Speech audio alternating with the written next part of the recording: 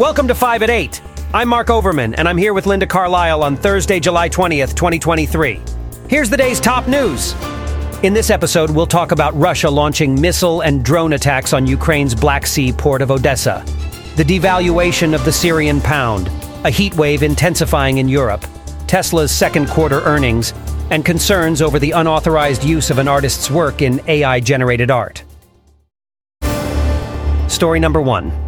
Russia launched a series of missile and drone attacks on Ukraine's Black Sea port of Odessa, targeting grain facilities and port infrastructure, as reported by The Guardian.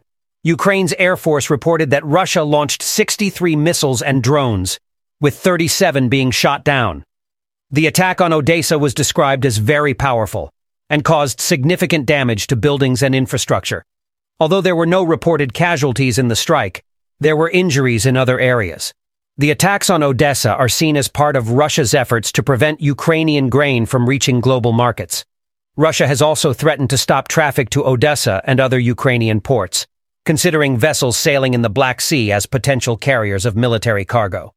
The United States has promised $250 million in support for Ukraine to develop alternative export routes. Odessa, a historic city, has been targeted throughout the conflict but has largely escaped serious damage until now. This is a classic case of strategic military targeting, Linda. Russia is not only striking Ukraine, but they're also aiming at destabilizing the global food supply chain. By hitting Ukraine's grain facilities and port infrastructure, they're effectively disrupting a critical export route, which is bound to have ripple effects on the global economy, especially in countries reliant on Ukrainian grain. Yes, Mark. But let's not forget the humanitarian aspect. The strikes are causing extensive damage to civilian infrastructure, leaving locals in a state of fear. While the strategic implications are important, I think it's equally crucial to focus on the immediate human cost of these attacks. People's lives are being overturned, and they're living in constant fear of the next attack. Absolutely. I couldn't agree more with the human aspect. But we can't ignore the longer-term implications either. The damage to these grain facilities and ports will have a snowball effect, potentially leading to a global food crisis. Ukraine is a significant grain exporter. Disrupting its supply chain will surely make waves in the international food market. Prices could skyrocket, and food shortages could become a reality in many parts of the world. That's a valid point, Mark. But we must also remember that these strikes are not just about disrupting food supply chains. They are an act of war, designed to break the spirit of the Ukrainian people. And they're a sobering reminder that even in the 21st century, civilian infrastructure and innocent lives continue to be caught in the crossfire of geopolitical conflicts. It's a grim situation, and it raises the question, what's the solution here? How do we safeguard critical infrastructure and maintain global food security amidst escalating conflicts like this? Is it international diplomacy, military intervention, or a mix of both? It's a complex issue that needs urgent attention.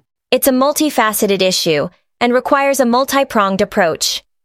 While diplomatic efforts should be the first line of action, it's evident that the international community must also devise effective safety and contingency protocols to protect and restore essential infrastructure during military conflicts. The stakes are simply too high to ignore. Story number 2. The Syrian pound has been devalued by the country's central bank, leading to a further collapse of the currency since the start of the war in 2011. According to Al Jazeera, the pound has reached its lowest level on the parallel market, trading at over 11,000 to the US dollar. The central bank devalued the official exchange rate to 9,900 Syrian pounds to the dollar. This financial crisis is a result of the ongoing conflict, Western sanctions, economic troubles in neighboring Lebanon, and the loss of oil-producing territories. The World Bank predicts a contraction in Syria's economic output due to the conflict, high prices, shortages, and water scarcity. Recent earthquakes have added to the population's difficulties, leading to a funding crisis and cuts in food assistance.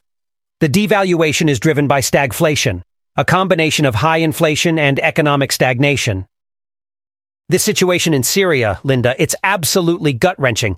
The devaluation of the Syrian pound, it's not just numbers on a screen, it's people's lives. It's what they can afford to put on the table each night. It's whether they can afford to send their children to school.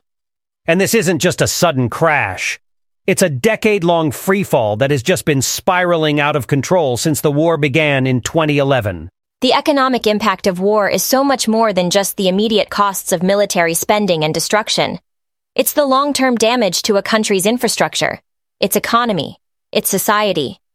In Syria's case, the war has displaced half of the country's pre-war population, and this, coupled with Western sanctions and a currency squeeze, has triggered a financial meltdown. And the ripple effects of this crisis are felt far beyond Syria's borders. Yeah, and Linda, it's not just the war that's causing this crisis. Syria's economy is also being hit hard by high grain and energy prices, shortages, and water scarcity that's limiting crop output. In fact, the World Bank had projected a 3.2% contraction in Syria's 2023 economic output because of these factors. And then, to add to the misery, parts of Syria and Turkey were hit by devastating earthquakes earlier this year, which has only exacerbated the situation. And amidst all these crises, the World Food Program had to cut assistance to half of the people who depend on them due to funding issues. These are the real human consequences of economic collapse. And it's not just about the immediate suffering, it's about the long-term impacts.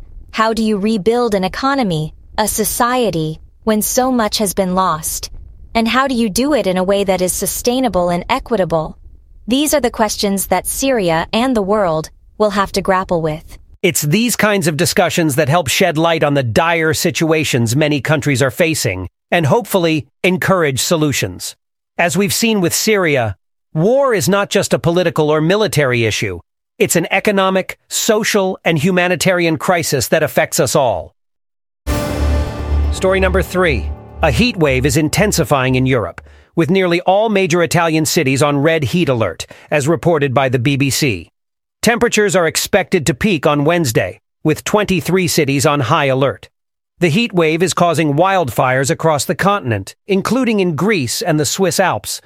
The extreme heat is affecting millions of people in the northern hemisphere and is being caused by a high-pressure system bringing warmer tropical air. The heat is forecasted to last through Wednesday across most of southern Europe, with parts of Sicily and Sardinia expected to be the hottest. The heat wave is putting strain on infrastructure and causing power cuts, while also posing health risks, particularly for vulnerable groups. Red alerts for extreme heat also remain in place across Spain, Greece, and parts of the Balkans. The World Meteorological Organization has warned that the heat wave could continue into August and that extreme temperatures are becoming the new normal due to climate change. Will you look at this, Linda? It's unbelievable, the heat wave that's hitting Europe right now. Italy's being baked like a pizza in an oven. Almost every major city is on red alert. Parts of Sicily and Sardinia are expected to hit 46 to 47 degrees Celsius. Can you imagine that? It's really concerning, Mark. Extremely high temperatures like these pose a serious risk to public health, especially for those who are most vulnerable. Think about the homeless, the elderly, or those living in poverty who can't afford proper cooling systems. It's a potential disaster. Absolutely, you hit the nail on the head, Linda. It's not just about being uncomfortable in the heat. It's about the real impact on people's lives. Hospitals are already seeing a spike in admissions due to heat-related issues, and power cuts are happening due to high demand for air conditioning. It's a domino effect. Right. And let's not forget the environmental impact. The heat wave is intensifying wildfires across the continent, including Greece and the Swiss Alps. These fires not only cause immediate harm, but also contribute to the vicious cycle of climate change. That's a crucial point, Linda. It's a bit like we're stuck in a feedback loop. Warmer temperatures lead to more intense and frequent wildfires, which release more carbon into the atmosphere, leading to even higher temperatures. It's a tough nut to crack. Indeed. And the sad reality is that these extreme temperatures might just be the new normal in a world warmed by climate change. We need to think about long-term solutions and how we can adapt to and mitigate the effects of such climate extremes. Story number 4. Tesla narrowly beat Wall Street expectations in the second quarter of 2023, reporting revenue of $24.97 billion and earnings of 91 cents per share, as reported by The Guardian. The company saw a major increase in sales after slashing costs for its popular vehicle models. Tesla produced a record number of vehicles, with 460,211 Model 3 and Model Y vehicles, and 19,489 Model S and Model X vehicles.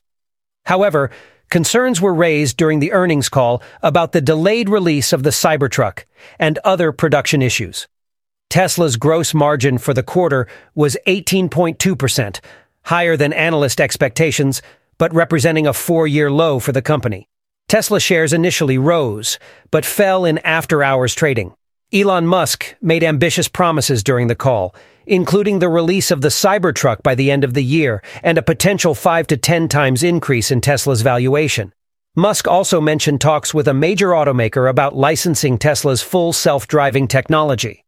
Shareholders have expressed concerns about Musk's multiple leadership roles and the company's expenditures. What a wild ride it's been for Tesla, huh? They've managed to beat Wall Street expectations in Q2, produce a record number of vehicles, and still navigate through the choppy waters of reducing prices and maintaining margins. Linda, what's your take on this? Well, Mark, it's indeed been quite a journey. Tesla has been at the forefront of innovation and technological advancement in the automobile industry, and this has undoubtedly added layers of complexity to their business dynamics. Slashing prices is a bold move that can increase sales volumes, but it does come at the risk of squeezing gross margins. And this is exactly what we're seeing with Tesla.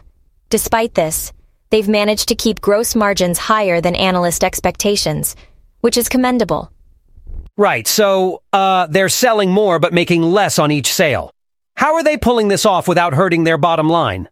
That's a great question, Mark. It's a delicate balancing act. Tesla has been investing heavily in process efficiencies and cost optimization. The goal is to reduce the cost of production per unit, thereby preserving margins even when selling prices are reduced. Of course, it's not without its risks and challenges. And what about Elon Musk? He's got his hands full with SpaceX, Neuralink, Twitter, and now xAI. Is he spread too thin, or can he really lead all these companies simultaneously? That's a concern shared by many, Mark. Being a visionary leader like Musk is not without its challenges. Steering multiple high-profile companies simultaneously requires a unique blend of leadership skills, strategic foresight, and the ability to manage a wide array of business dynamics. It's a tall order, but if anyone can do it, it's probably Elon Musk. And Wall Street, how much of a role do they play in shaping Tesla's approach? Wall Street plays a significant role, Mark. The expectations of analysts and investors can greatly influence the strategic decisions of publicly traded companies like Tesla. It's a constant juggling act between managing innovation, meeting market expectations, and delivering financial performance. But that's the name of the game when you're a global leader in a high-stakes industry. Story number 5. In a report from the BBC, digital artist Greg Rutkowski has expressed concern over his work being used as a prompt in AI tools that generate art without his consent. Since September 2022, his name has been used as a prompt more than 400,000 times, surpassing the number of times artists like Picasso and Da Vinci have been used. Rutkowski worries that this unauthorized use of his name will cause confusion for people trying to find his original works. While some artists see potential benefits in AI tools, such as reducing tedium, others are concerned about the potential for AI to replace human artists and the biases present in AI-generated art. Artists are calling for more regulation to protect their rights in the industry. Could you believe this, Linda? Greg Rutkowski's work is being used by AI tools to generate art without his consent. This is an alarming look into the potential pitfalls of AI's role in the art space. It's a classic example of technological advancements outpacing the legal and ethical frameworks we have in place. Rutkowski, who's known for his work in games like Dungeons and Dragons and Magic: The Gathering, fears it could affect his future work. It's a complex situation, Mark. On one hand, AI has the potential to revolutionize the art industry by automating certain aspects, thereby saving artists time and potentially enhancing creativity. But on the other hand, it raises serious ethical and legal questions. Artists like Rutkowski worry that they'll lose control over their own work, and it's not hard to see why. Imagine putting years of hard work into your craft, only to have it replicated and disseminated across the internet without your consent. And it's not just about the issue of consent, but also about the value of human creativity.